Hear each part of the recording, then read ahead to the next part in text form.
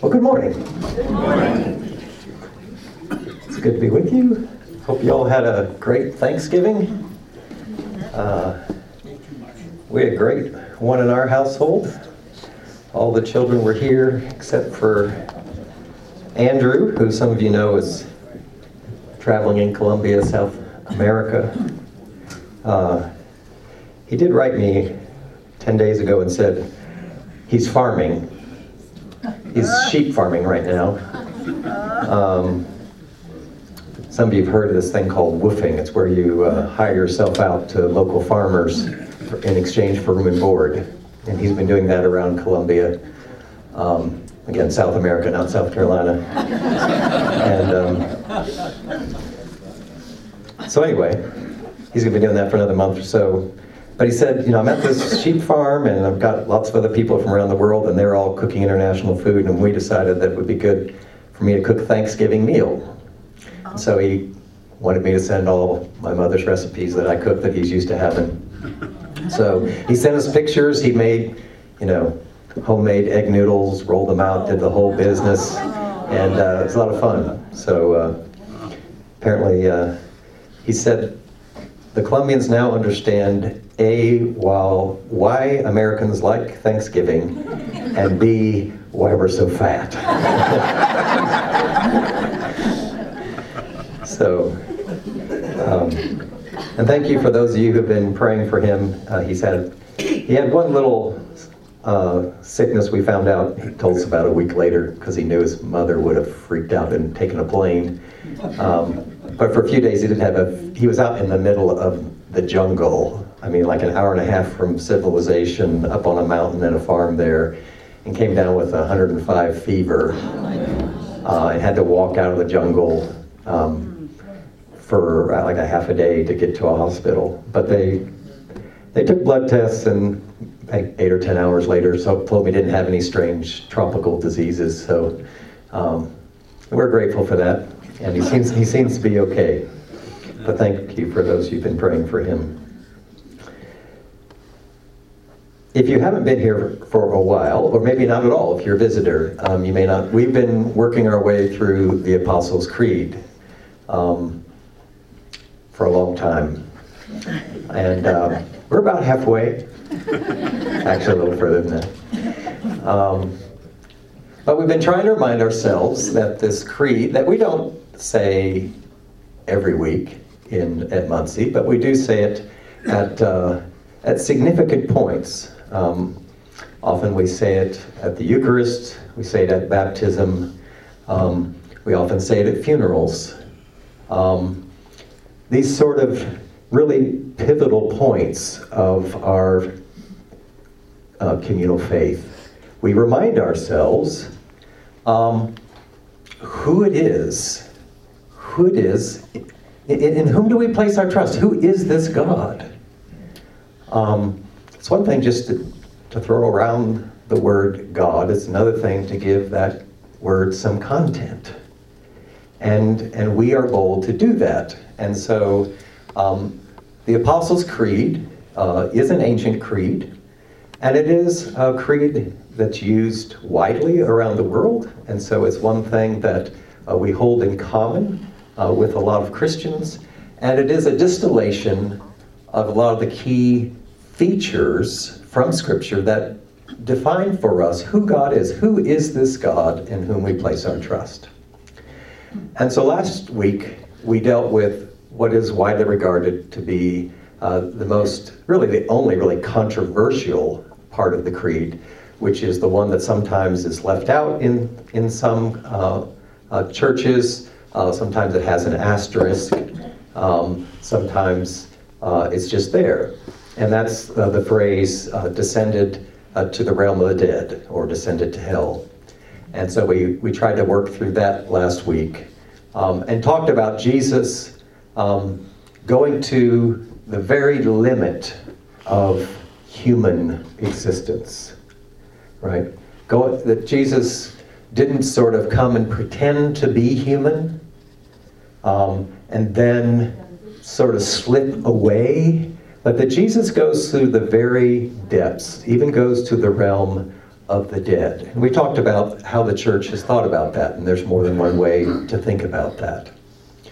But today we come on Christ the King Day. We'll say a word about that in a minute. Today's Christ the King Day. On Christ the King Day, we come to the next phrase where Jesus, on the third day, rose from the dead. Okay, on the third day, he rose from the dead, which is appropriate on Christ the King Day. A lot of you got a lot of people who know a lot about the liturgical year, but some of you grew up in, if you're like me, you grew up in congregations that didn't necessarily follow the liturgical calendar except for maybe Christmas and Easter. Christ the King Day is actually the most recent addition. It's really quite recent. It's not an ancient one. Mark actually mentioned this in, Mark Gooden mentioned this in the early service, if you were there. We were on the same page today. I'm going to tell you a little more, so just so you get your money's worth. It was actually 1925, after World War I, when there was a lot of turmoil. Most of us don't remember that. We've read about it, but most of us weren't there. And one of the things that the church was anxious about was that with the rise of communism and all other kinds of issues, there was a great push about challenging people about where their allegiances were. And the church wanted to say that ultimately your allegiance is to Christ the King. Jesus is the one to whom we give our ultimate loyalty. So whatever your other loyalties are, they have to be subordinate. Okay? Having loyalty to your country is fine. Having loyalty to a way of life and a form of government is fine. But ultimately, those loyalties are subordinate, secondary to your loyalty to God in Christ. And so this particular reminder was actually originally placed at supposed to be the last Sunday of October, right before All Saints' Day. But it was shifted in 1969, which again was very recently, to come on the last Sunday before Advent. So this is actually the last Sunday of the year, right, in the liturgical year, because next week we begin Advent, which is the first of the year. It's confusing because we think of calendar years, but the church year is different than the calendar year, right? You know this. And so the last Sunday of the year is Christ the King Sunday. So that's today. Okay? And it's when we're reminded of it's Jesus who reigns. Okay? It's Jesus who reigns. Jesus is the King, and Jesus reigns. And Jesus reigns especially, and because we wouldn't have Christ the King Sunday, wouldn't be here at all. Right? If it were not for this part that we're affirming today. I was thinking this week, we're getting ready for Christmas, and we make a big deal of Christmas. And it's not a bad thing to make a big deal of Christmas. Scripturally, if we took out Christmas, you take out a couple of chapters of Matthew, you take out a couple of chapters of Luke, and that's pretty much it. Have you ever noticed that before? Almost none of the rest of the New Testament makes anything at all of Jesus' birth. Which is not to say it's not important. Obviously, if Jesus wasn't born, then we wouldn't be here either. But the only reason the early church cared about Jesus' birth, and the only reason the Gospels are really one long passion narrative in one level, is because Jesus was raised from the dead. All right? I mean, lots of people were crucified by Rome. Lots of people, thousands of people were crucified by Rome. Lots of people gave their life, right, in honor of the God of Abraham, Jacob, right? Lots did, right? John the Baptist is a kind of martyr, a prophet. There were lots of prophets who were killed and martyred. But God only raised up one from the dead in this way. And we'll try to remind ourselves what's different about the resurrection.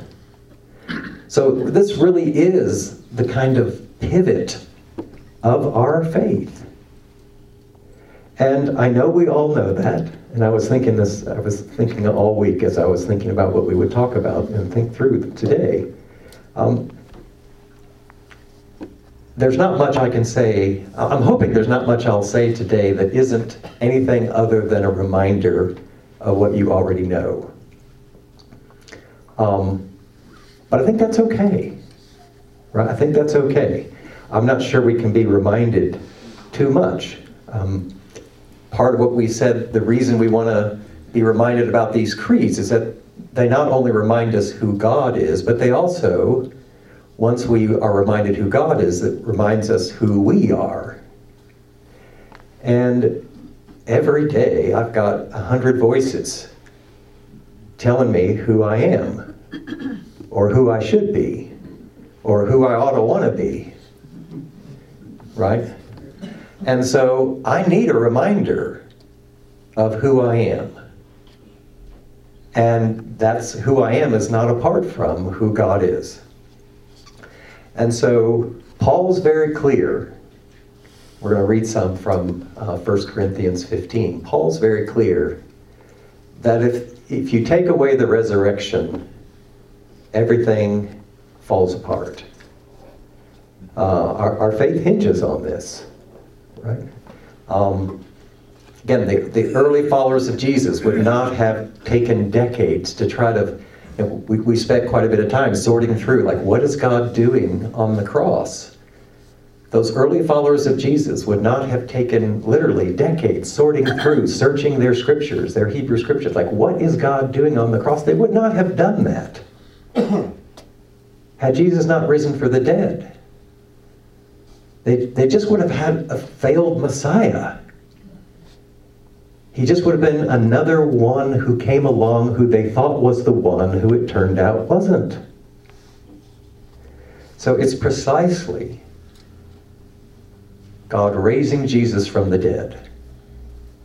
That is, in some ways, God's, stamp of approval on Jesus and distinguishes him from everyone. And that has lots of implications, not just for our future, although it does have implications clearly for our future, but it has implications for today.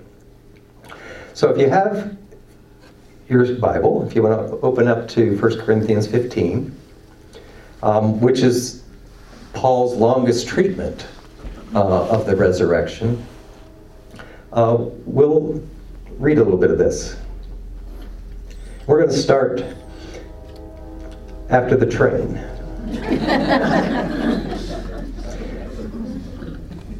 But we're going to start around verse 3, if you want to find of chapter 15 of 1 Corinthians.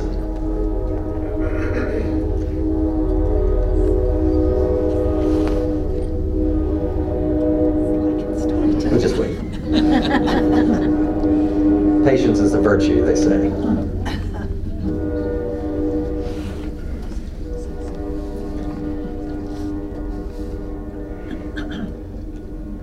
The Apostles' Creed, as we said, is not itself Scripture, but it's rooted in Scripture.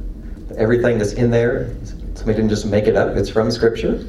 It's part of the tradition. Remember, tradition comes from this Latin word that just means to hand something down. And Paul, very specifically, is talking about what has been handed to him and what he himself is handing down.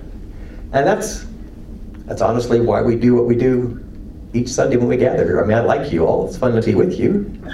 And maybe we would do this otherwise, but part of what we're doing is we're trying to be clear about what's been handed down to us so that we can hand it down faithfully to others, right? I mean, we stand in it's really astonishing when you think about it, right? For 2,000 years, faithful Christians have been trying to hand this tradition, this good news down, and we have received it. So what are we going to do? We have a pretty big responsibility, right, to hand that down as faithfully as we can. And here's what Paul says, beginning in verse 3. For I handed on to you as of first importance what I in turn had received, that Christ died for our sins in accordance with the Scriptures, and that he was buried, and that he was raised on the third day in accordance with the Scriptures. And he appeared to Cephas, or Peter, then to the 12. Then he appeared to more than 500 brothers and sisters at one time, most of whom are still alive, though some have died. Then he appeared to James, then to all the apostles. Last of all, as to one untimely born, he appeared also to me. So just kind of a summary of the gospel right there, right? That Jesus died for our sins, according to the Scriptures, and on the third day, he rose from the dead, according to the Scriptures. Okay? For Paul, this is the kernel. This is the center. Right? This is the core of who we are. And it's for this reason that if you had to just say one thing about who is this God, you wouldn't be wrong to say this God is the one who raised Jesus from the dead. Right? That's one of the ways to identify this God. This God is the one who raised Jesus from the dead. Now, Paul goes on to say, a little bit later, because there's apparently in the Corinthian church, there were those who wondered what the impact would be on them. Would they too be raised from the dead? And Paul is trying to insist, yes, of course. But he goes on to, and so he says in verse 12, if Christ is proclaimed as raised from the dead, how can some of you say there is no resurrection of the dead? And go down to verse 17. If Christ has not been raised, your faith is futile, and you are still in your sins. Then those also who have died in Christ have perished. If for this life only we have hoped in Christ, we are of all people most to be pitied.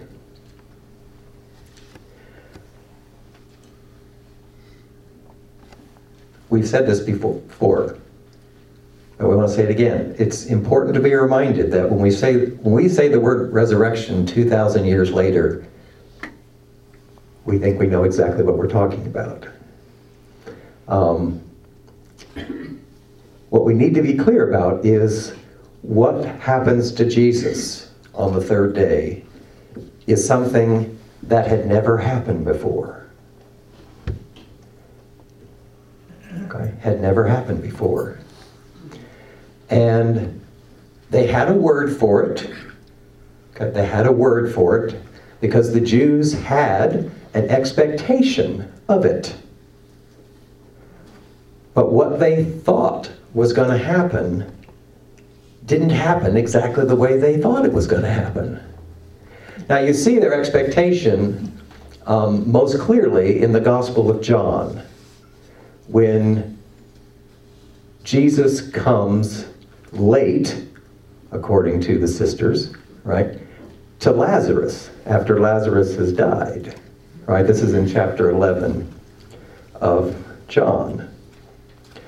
And so Jesus asks is in conversation with Martha. They're upset, like, Jesus, if you'd have been here, our brother wouldn't have died. Like, what's the deal?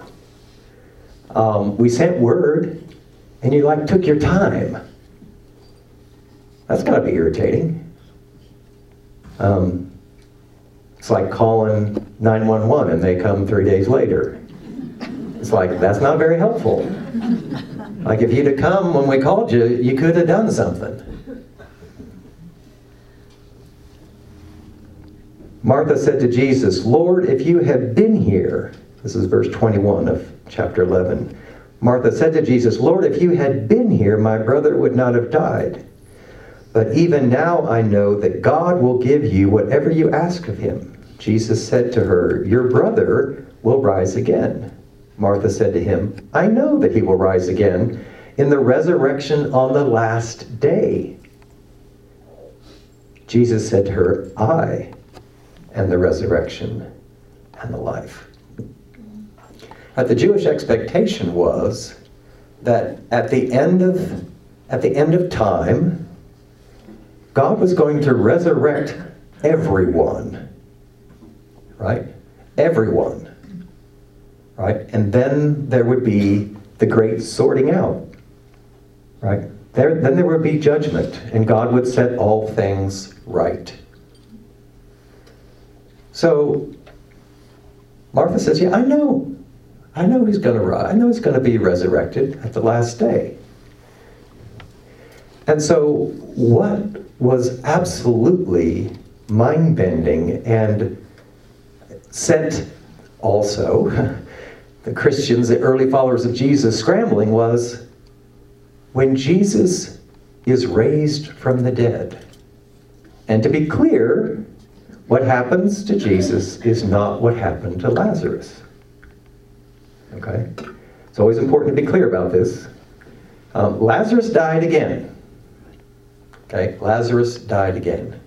So Jesus enters into a new kind of life where death no longer touches him. He is the firstborn, the first fruits, Paul says in other places, the first fruits from the dead. So Jesus is brought to life and enters into a way of life that is incorruptible. It's different than anything anyone had seen. But the question for them was, what does it mean that what we thought God was going to do to everyone has happened at the last day, has happened to this one now? What can that mean? And what does it say about this one to whom it has happened? Well, they thought it meant several things.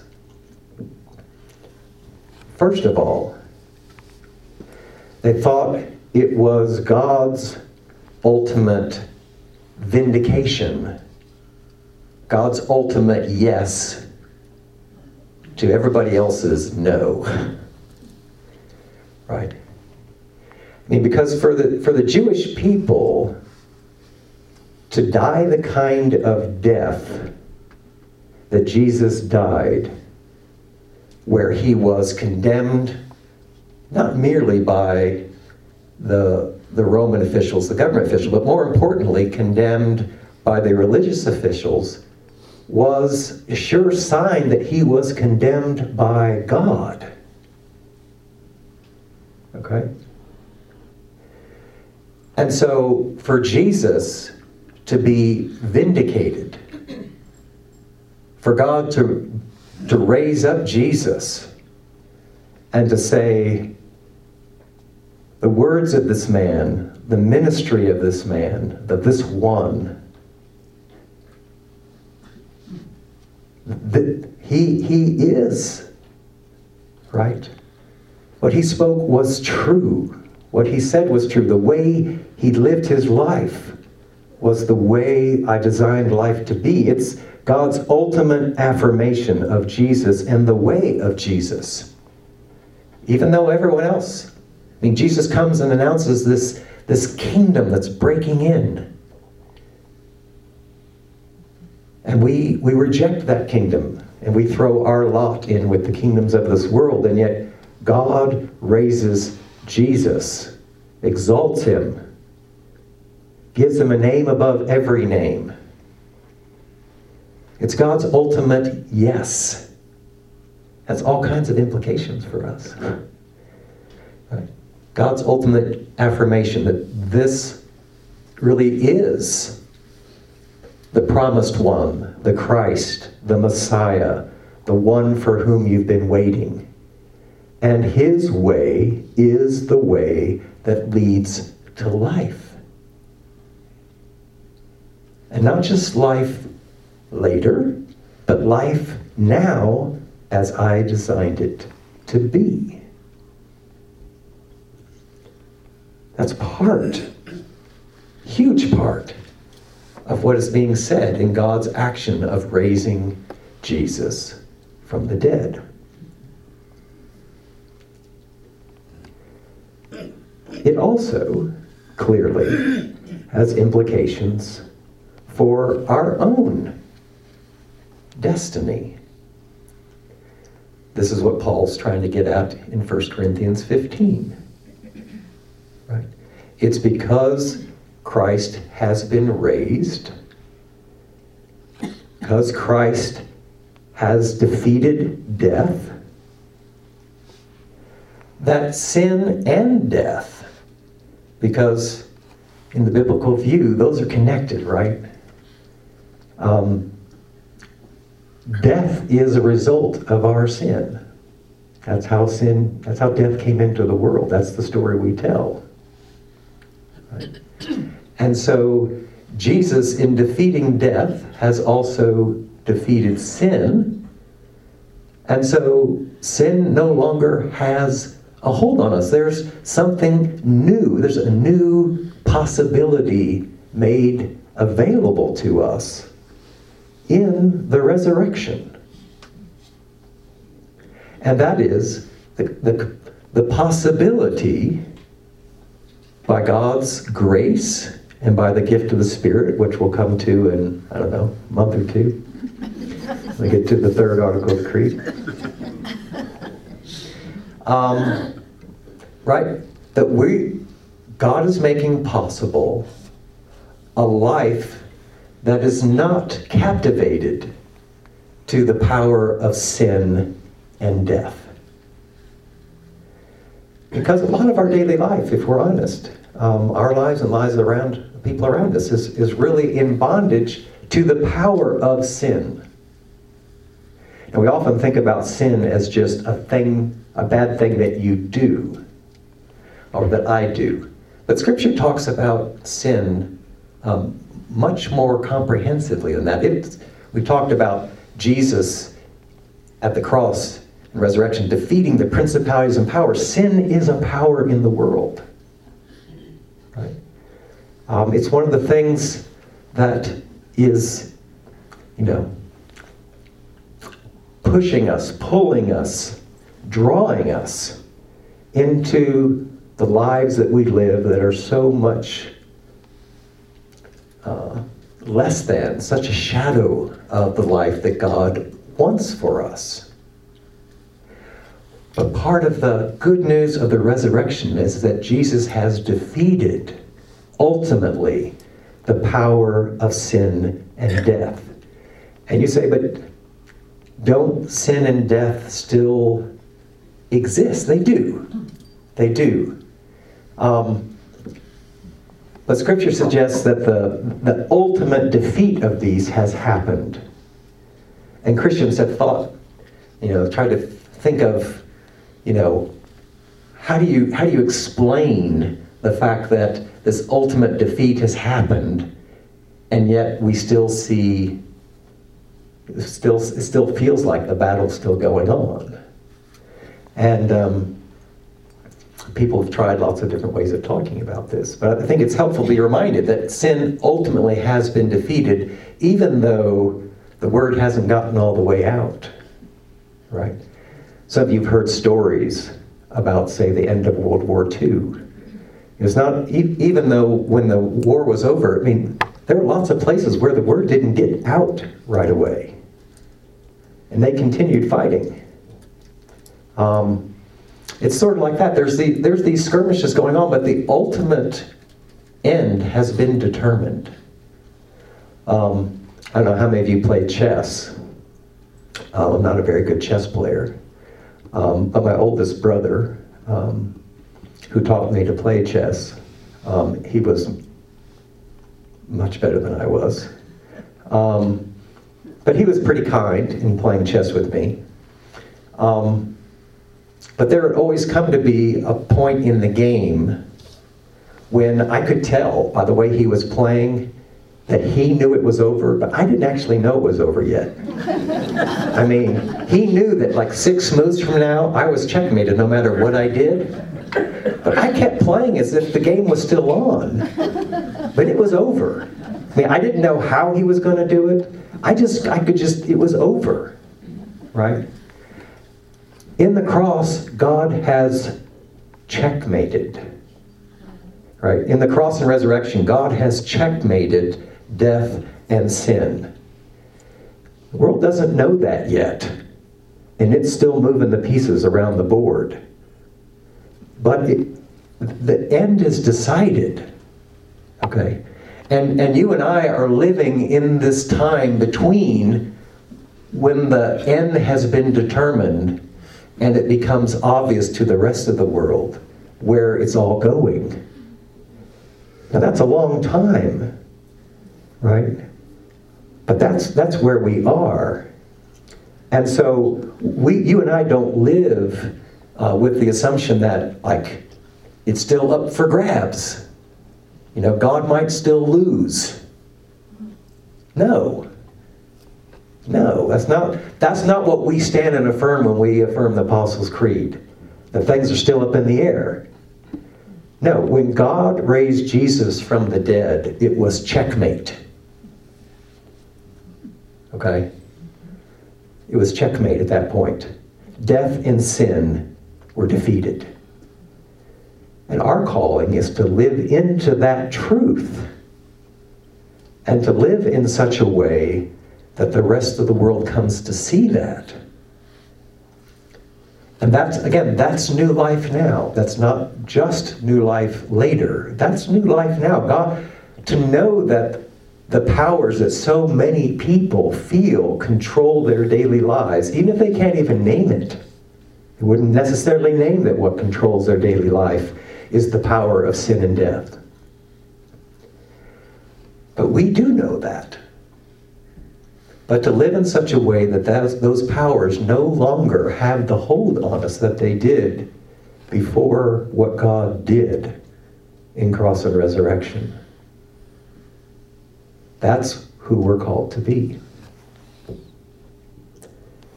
Last thing. It is clearly the source of our hope.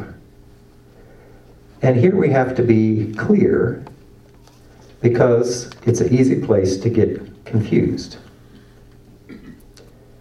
Go back to 1 Corinthians 15 and we'll pick back up at verse 20. Where Paul says, "But in fact, Christ has been raised from the dead, the first fruits of those who have died." The first fruits. "For since death came through a human being, the resurrection of the dead has also come through a human being. For as all die in Adam, so all will be made alive in Christ, but each in his own order. Christ the first fruits, then at his coming, those who belong to Christ. Then comes the end, when he hands over the kingdom to God the Father, after he has destroyed every ruler and authority and power, for he must reign until he has put all his enemies under his feet. The last enemy to be destroyed is death."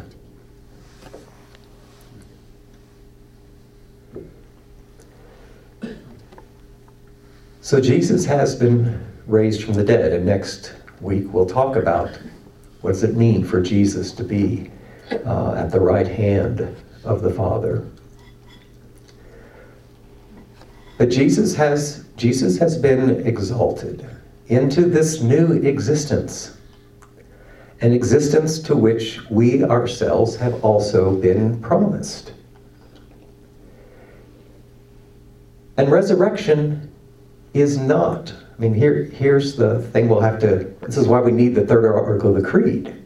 Got all those weird things in there. The next most controversial after descended to the dead is resurrection of the body. Right? Do we really believe that? Right? Because sometimes we hear the word resurrection and we substitute for that going to heaven. Now we'll have to say a lot more about this in the third article of the Creed, but we'll just signal it here. Right? The Christian hope is this new creation, right, that the New Testament talks about. Right? A new heaven and a new earth, where you and I will have, as Paul says, to be a human is to be an ensouled body, if you will. We are bodily creatures. That's part of our good creation. When Jesus is resurrected, he wasn't a ghost. He wasn't a spirit. The Jews had words for that. That they knew what ghosts were. They knew what spirits were. This was not what Jesus was. Right? He could be touched. He could eat. He could speak to them. Right? And I don't pretend to understand this. Right? But when we stand and affirm our faith, it's not like, here's what everything is, we got it all figured out. No, this is what we confess. This is what has been handed down to us. This is where we place our trust. That our ultimate, that heaven is not our final destination. Heaven is not our final destination. You know, the final view, the final vision at the end of Revelation is that the New Jerusalem comes down out of heaven and God makes God's way, makes God's place with us. Right? Heaven isn't so much a place, I think, and I don't know. But I don't think if like heaven's, if you just traveled out like beyond, Alpha Centauri, and took a left, and then went out a little bit past Aldebaran, and took a right at Sirius, the dog star, you come to a place called heaven. I mean, I don't know. I haven't been there, but my hunch is that it's a kind of dimension where God is fully present in a way that we see only through a veil darkly now, right? And again, I don't know all that means. What I do know is that the dead, we have every reason to believe and affirm that when we die, we are with God, we are with Christ. And as Paul says right here, right? There'll be a time when we'll be all resurrected, enfleshed, and we'll enter the new creation. Right? We'll have bodies. We won't just be ethereal spirit creatures. Right? And that's as an affirmation of God's good creation. We'll have to come back to this when we talk about the resurrection of the body. But it's important to say here because we're trying to say, what is it that happened to Jesus? Right? Jesus was given a glorified body. He wasn't just a spirit creature. He was a glorified body, and that's an affirmation of Jesus, and it's also an affirmation of humanity and the goodness of creation. Right? Our bodies are not evil. We're back to that heresy that we talked about very early on. Right? And this is good news. This is good news. But it is something that goes beyond what we can clearly understand. It's part of what we confess. And last thing we should say here about this is just to remind ourselves, Jesus does appear, but it's clearly an act of faith. One of the things that Jesus does that's so surprising to me, or I guess I should say one of the things that Jesus does is what he doesn't do, right? Those of you who know, sometimes when you don't do something, it's an action. Right, it's not just the things you do that are action. Sometimes it's what you don't do that's the most important action. Notice that Jesus doesn't rise from the dead and then go back to the Pharisees and say, I'm back. He doesn't go back to Pilate and say, boy, did you mess up. So think about all the people he could have gone to and said, you don't have to say anything, right? Notice Jesus doesn't do it. The only people Jesus appears to, right, were his followers, right? You can make of that what you will, but it's interesting that Jesus lets God vindicate him. Jesus doesn't have to vindicate himself. He lets God be his justifier, lets God be his vindicator. Oh, I could learn a lot from that. There's good news here. There's a lot to say here. This clearly has all kinds of implications for where we live. Let me just say one thing, and we'll pray. If God vindicates Jesus and places God's ultimate yes on Jesus and the way of Jesus, then we should be encouraged. We should be emboldened. We should be empowered. We should have courage to live into the way of Jesus, knowing this really is the way that leads to life. I'm not following Jesus because I think he just happened to be a good guy and I just happen to like the way he said to live. Now, lots of things he said the way to live I don't really like. But we're called to live that way because God has said yes. This is the way that leads to life, and he did it through the resurrection. Let's pray.